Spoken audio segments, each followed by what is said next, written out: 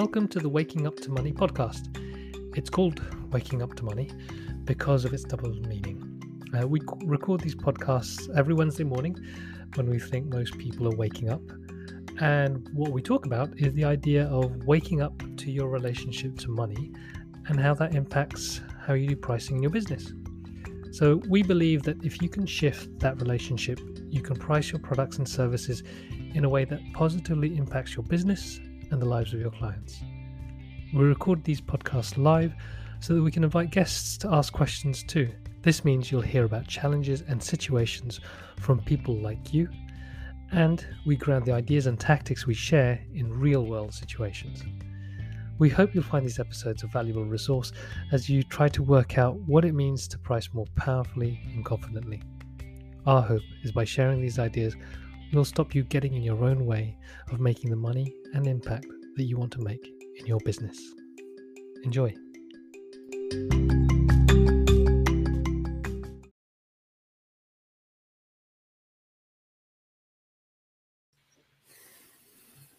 Good morning, Ben. Good morning, Carlos. Are you waking up to money today? I'm awake. I'm fully awake. I'm fully awake in all respects, except to money. I've got this image now of like waking up, walking down the stairs, and a big pile of money at the bottom. Oh, look. Oh, look. I've woken up to money. That's lovely. A big pile. Good morning, everyone who's joined us today. Please say hello in the chat. Share where you are calling in from and how are you feeling today? Joyful, tired, energized, awake. Excited. Do you feel the crocus of hope poking out from Nice. from the icy fields of lockdown? That's a beautiful picture. Good old Boris Johnson. He is an inspiration. Is that what he said? That's what he said. Oh no, I didn't realize that's where it came from. I wonder if anyone else who is UK based got that reference. So today we're going to kind of riff off the topic. Thank you, Dizzy. She's into the crocus of hope. Riffing off the topic of when pricing goes wrong. And probably to touch on how you can make it go right. But I was thinking maybe there are either if any of you who are watching, if you have an example or a story where you felt when you were doing pricing and it didn't go the way you wanted it to go, then please share any stories or questions around that in the chat, and we'd love to kind of bounce off those ideas. But in the meantime, I don't know, Ben, do you have any thoughts on this or stories you'd like to kick off with, or how would you like to start the ball rolling? Yeah. So I guess when we were in our planning session, like we have, very comprehensive planning sessions ready for these, which I think involves a little bit of kind of WhatsApp question exchange. It's kind of this thing that was sort of coming out, which is, I guess, a little bit about when sort of we call it when pricing goes wrong, but obviously it's really when the selling goes wrong in some respects. So the kind of thing, there were two things which sort of came to mind. One, in a weird kind of waking up to money kind of way, I think I was actually waking up one morning and I was thinking about these sessions, and the thought that came into my mind was less about waking up to money and more about waking up to no money. What happens if you wake up to no money? And so that kind of feeling where kind of things have kind of gone wrong. Maybe they've gone wrong with the business in a sort of, catastrophic kind of whole business kind of way. Or maybe they've gone wrong in a sort of smaller way in that, the kind of thing that you're trying to make work doesn't work. The project that you're trying to sell doesn't sell. And the role that kind of money and price plays into that. And so there were a few different things in there, and one of the things I was kind of thinking about was kind of pricing too aggressively, charging too much, or the feeling that you're charging too much. And one of the things which was kind of alive for me, I was talking to somebody about some work that I might do with them. And I had a really, really clear picture of how I could help with them. I knew exactly what they needed and wanted. I thought I knew exactly what they kind of needed and wanted. But anyway, I had a really kind of clear picture of exactly where they wanted to get to and how I would help them get there. And also what the value of that would be. And so I was pretty clear about that and pretty sure about that. And I kind of pushed quite hard about, what the kind of cost of that would be, because it was kind of clear to me, what they would get back and all of the return that they would get. But they didn't bite, even though it kind of looked like a complete no-brainer to me. It clearly wasn't looking like a no-brainer to them yet. And it was just that kind of useful reminder, really, which is it doesn't actually kind of matter what we think in many respects. It doesn't really matter how clear something looks to us. And in many respects, it doesn't actually matter how much what we're selling costs, because the only thing that's important is how clear and how well understood that is in the kind of heart and the mind of the person that you are trying to sell your stuff to. So I guess it was just this sort of thing that sort of coming up, kind of feeling, which was a sort of present thing for me, which was trying to kind of push somebody too hard too soon. And that then, of course, kind of creates resistance. But so the reminder actually is not really about the amount of money, because even in that instance, I could have been dramatically less. And maybe they would have thought about it differently. But then if it's dramatically less in the context of what I was talking to them about, there would have been a different kind of incongruity. It would have felt disconnected in another way. So the amount wasn't the important thing. The level of comfort and understanding that they had about what we were talking about was the important thing. And so it was just a kind of reminder of that, really. What springs to mind? One thing was the question on what I hear you talking about is about clarity on the customer side, and this real, I'm going to say clarity and commitment. Because I think if there's clarity about the outcome you want to create and the value of it, and then there's a commitment to make that happen, then okay, you're ready to buy, the way I'm interpreting that. And then that may be linked to the first thing that sprang to mind was timing. And how timing plays into the phrase, the really sort of boring phrase that is coming to my head is the sales cycle. It's like when in this wave of like, oh, I'm ready to buy it. Oh, I'm not ready to buy it. Oh, we're ready to buy it. That thing where we catch people, and whether that's something totally out of our control or something that we can, like a wave machine, encourage the peaks more than the troughs. Does that make Yeah, and it raises a good question, because I know we touched on this a little bit in the email that we sent out, which of course everybody reads and pays a lot of attention to, which is this thing around 40% open rate. I'm not sure about the read rate. Well, I think once you open it, you just by osmosis you consume all of the knowledge. So therefore, it's very dynamic email in that respect. Quick plug.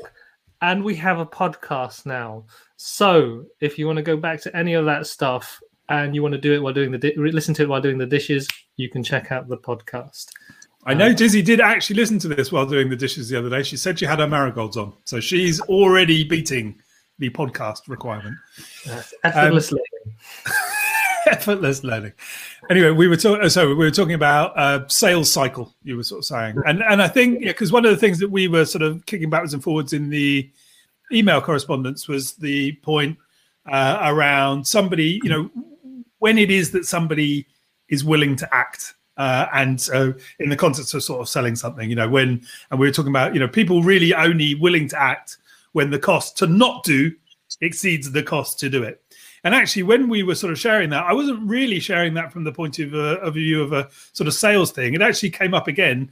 I was listening to an interview between the podcaster Rich Roll and the author Stephen Pressfield, who's written about kind of resistance and writing and all those good things.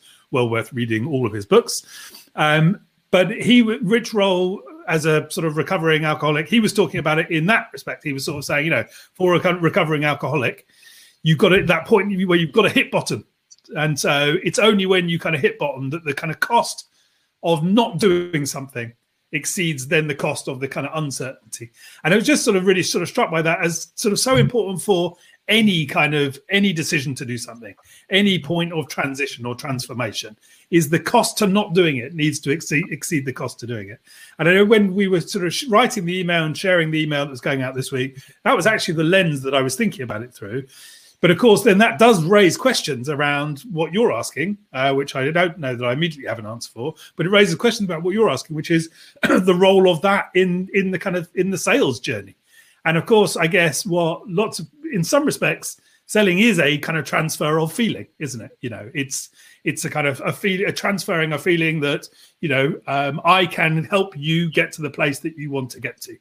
And I don't know. It's kind of an interesting question. Can you artificially create that? I mean, I guess in some respects you can try and manipulate people to that. But I guess I really believe quite strongly is that people only really buy something when they've already decided they want to do it. It's very difficult. I know lots of the literature says otherwise, but actually really persuading somebody to do something which they haven't already decided they want to do, I think is a lot of work and kind of pointless, I would say.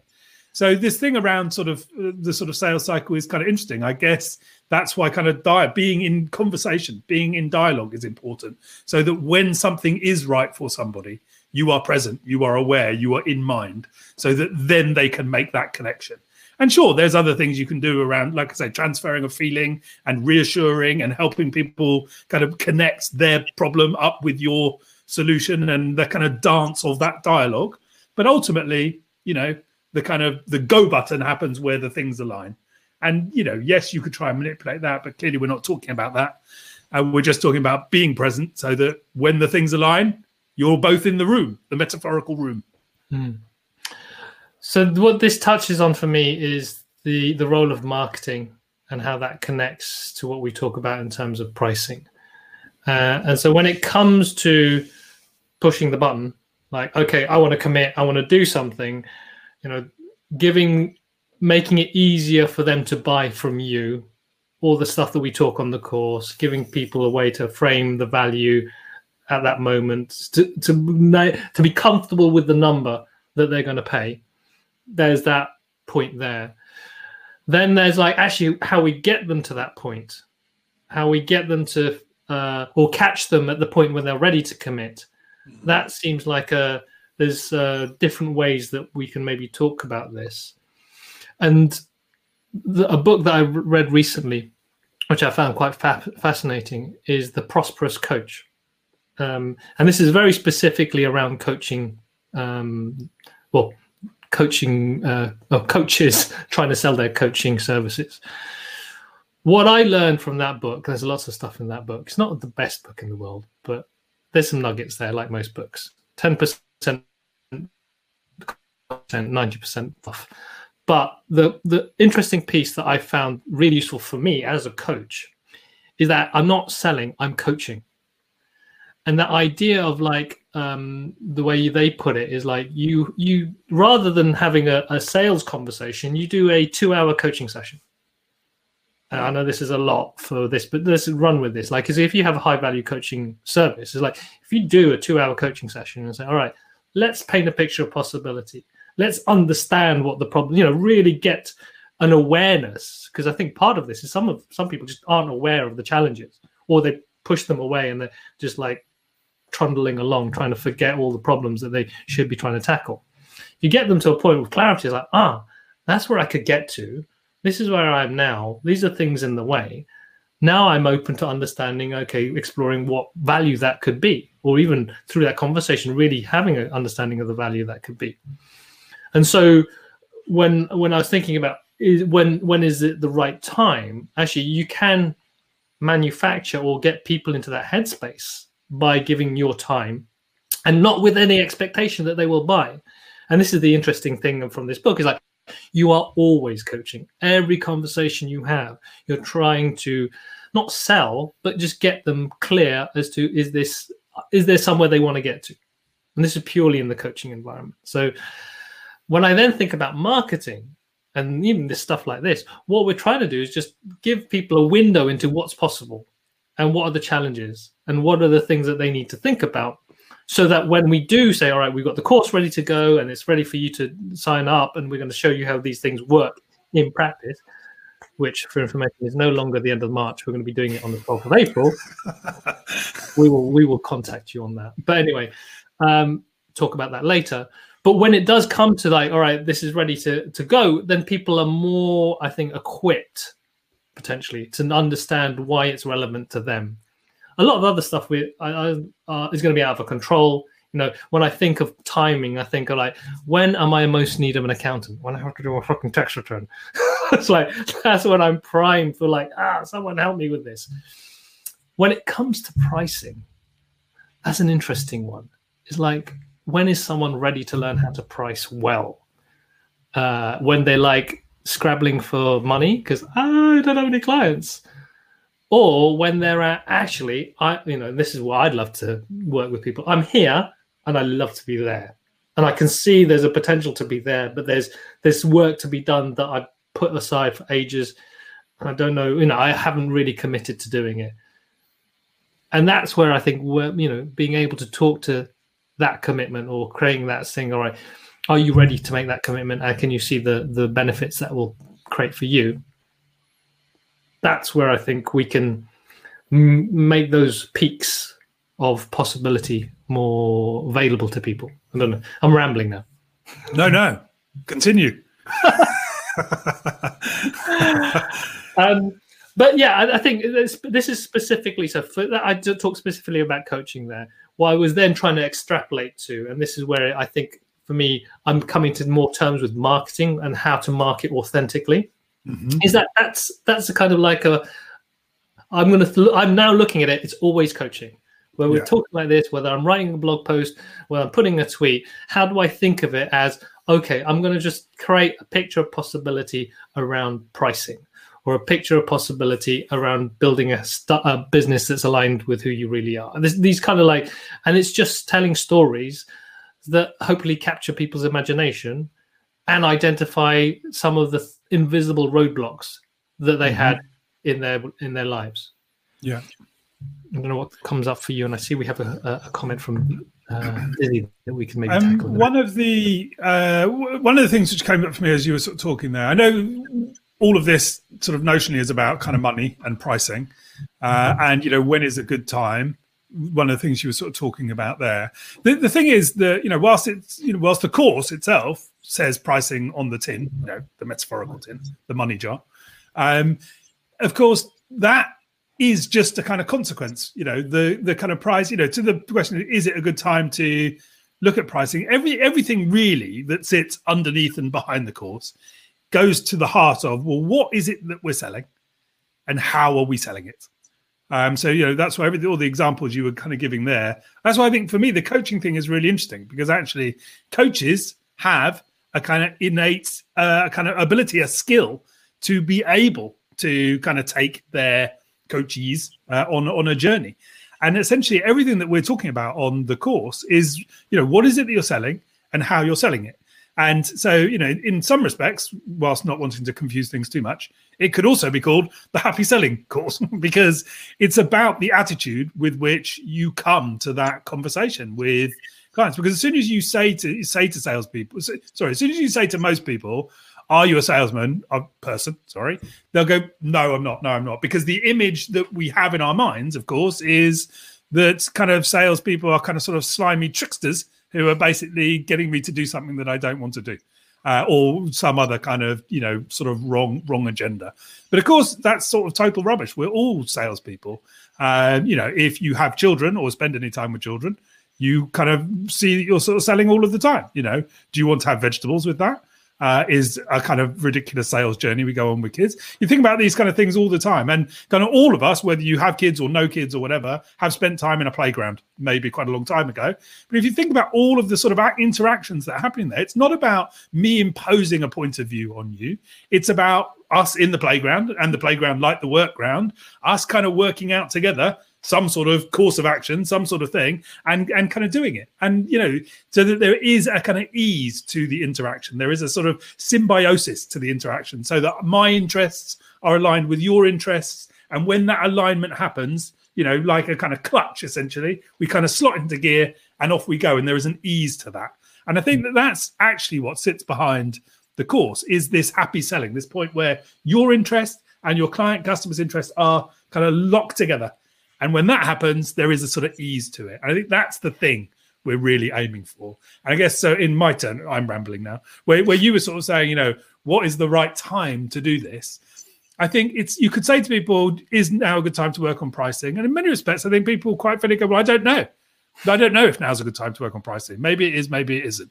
Is now a good time to be engaging with your clients in this kind of symbiotic way? Because the symbiotic way makes for an ease. And in that ease is an opportunity to earn more. That feels like a very good time, very good thing to work on. But I guess it all comes back to kind of wording. So I think there's so many things I wanted to sort of tag on and build on there. But now to illustrate maybe this idea of coaching rather than selling, helping someone get to clarity rather than convincing them that this is the thing that they should buy. I think about the first exercise we talk about, the More Money Manifesto. What will more money buy you? And maybe this is what we should be talking about more. Every week is like, what's your More Money Manifesto? What does it mean to earn more money for you?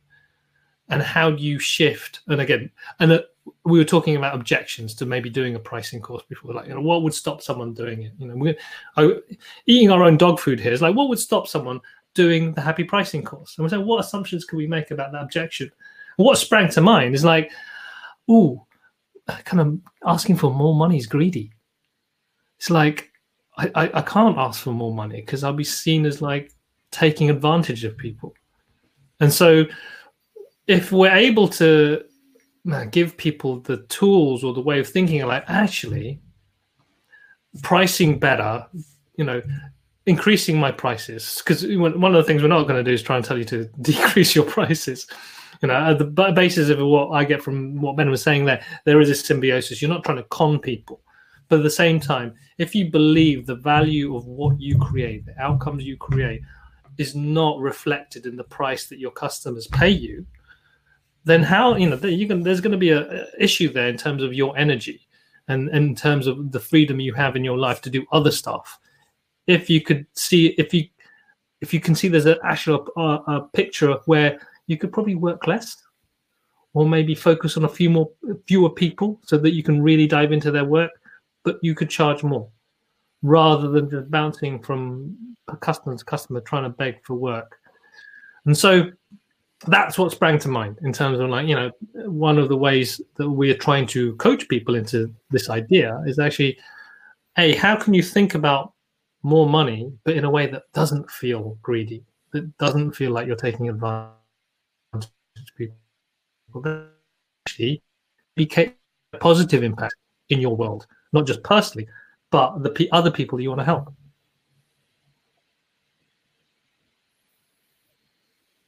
Any thoughts? Yeah. So I see Dizzy had a question. I will answer that in a second. But yeah, I think, a lot of this is about ease, isn't it? We were sort of joking when we were looking at this sort of webinar, stroke radio, stroke podcast, whatever it is, saying that actually what we wanted to do was like, well, what is the kind of most easeful thing we can do? What is the kind of most energizing, most easeful thing we can do, which doesn't feel like a burden, doesn't feel like a sort of stress.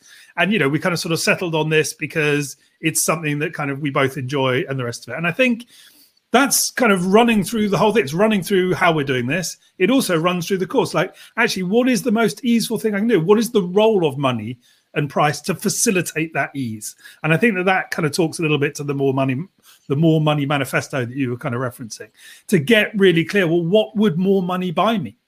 And there are so many kind of things in that. It might buy you more time. It might buy you more opportunity. It might buy people who work for you more opportunity. There's so many different kind of rich and varied things that more money buys. And actually, when we really connect to the goodness of that, then we have an energy to go into thinking about it, to kind of making it work a little bit better for you. I like so yes, so Dizzy's question.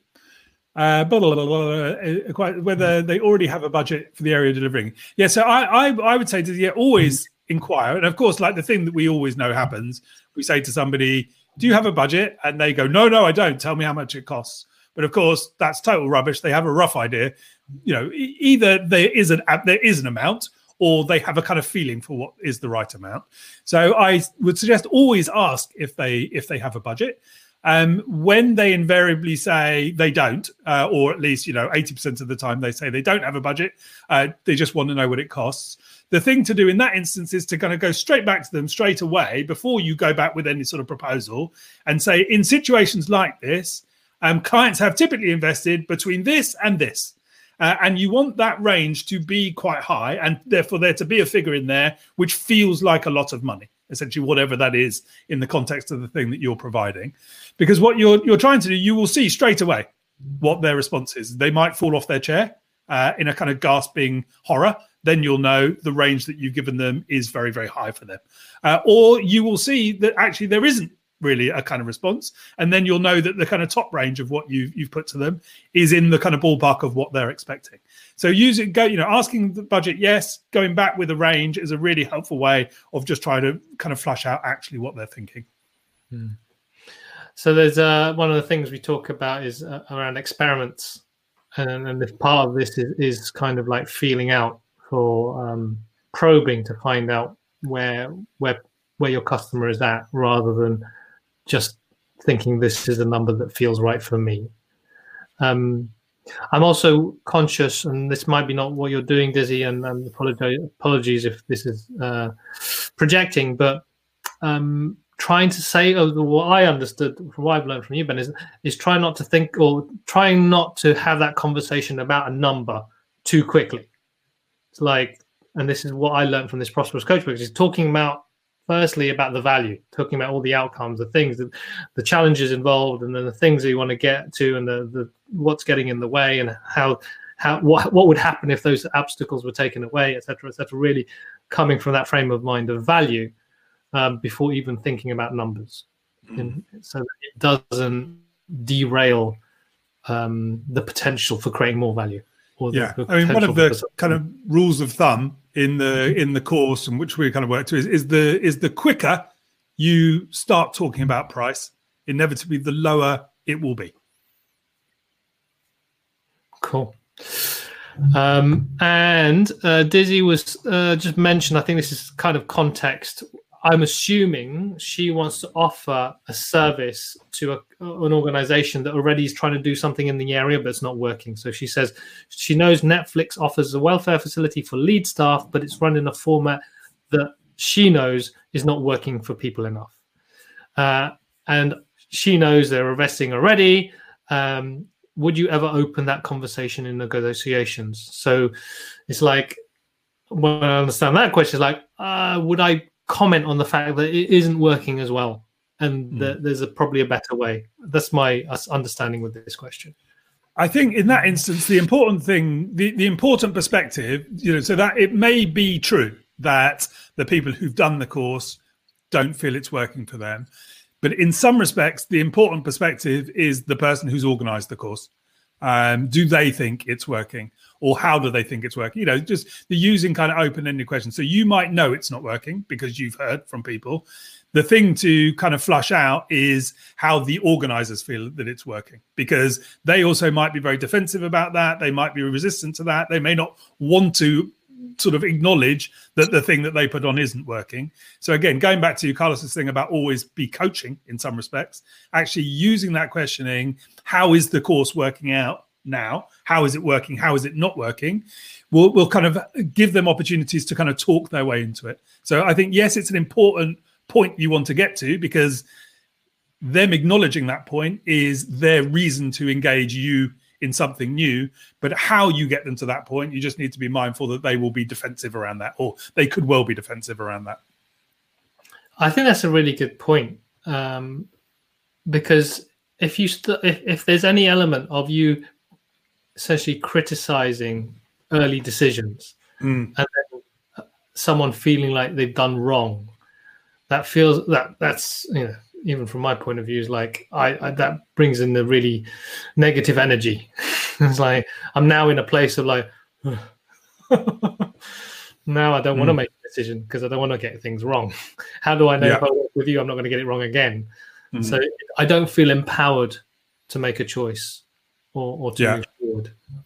And companies do this all the time. Companies make this mistake all the time when they are selling to other companies, which is sort of either explicitly or implicitly criticizing customers. Sorry, hold on a second. I'll be 2 seconds. I'll be 2 seconds. 2 seconds. 2 seconds. Thank you. You know this is live. See, now you know it's live. Companies kind of implicitly or explicitly sort of criticizing their competitors. And of course, the problem with that is what you are criticizing potentially is that person's choice about working with them. And, that, like you say, that will kind of suck all of the kind of life and joy and will out of the conversation. So, yeah, it's as you put it, it's a very important point. So this feels like we're touching on when selling goes wrong. Mm-hmm. And when you are offering yourself as a better choice to what the customer made before. Mm-hmm. So you need to be really conscious about how you do that, even though you can do a better job. It feels like it relates a little bit to this kind of like, what do you say, the outcome or it costs you more to stay where you're at than spending on something that's going to be somewhere different. I forget the phrasing you use. What was it, Ben? So I have a 6-year-old standing next to me. You can get them to tell you what it is. Okay. So the phrase, basically, people will only act when the cost of not doing it exceeds the cost of doing it. So that feels like how do you coach someone? How do you have a conversation where they really understand that? And then with the pricing going wrong, it's... Hello. I'm just finishing this thing. Okay? So if you just hold on 2 seconds, I will come down, all right?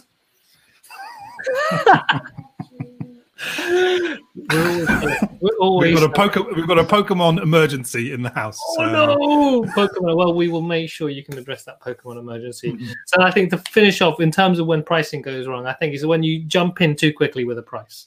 Jump in with a price which is in your head rather than a price that they've kind of come up with.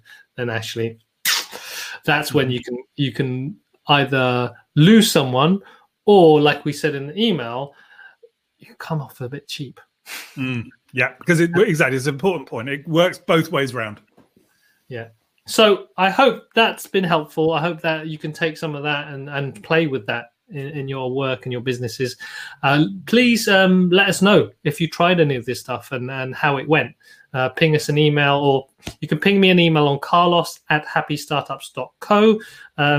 What's your email address, Ben, if people want to get in touch with you? It's ben@10percentbetter.co.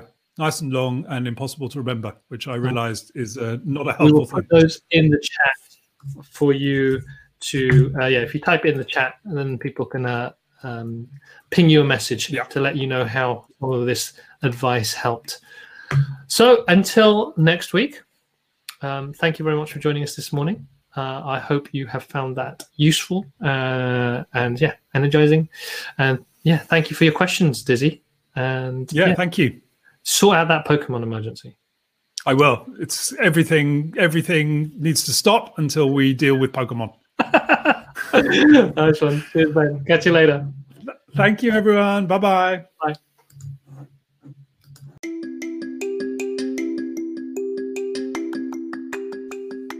Thank you for listening to our Waking Up to Money podcast. We hope you found it useful.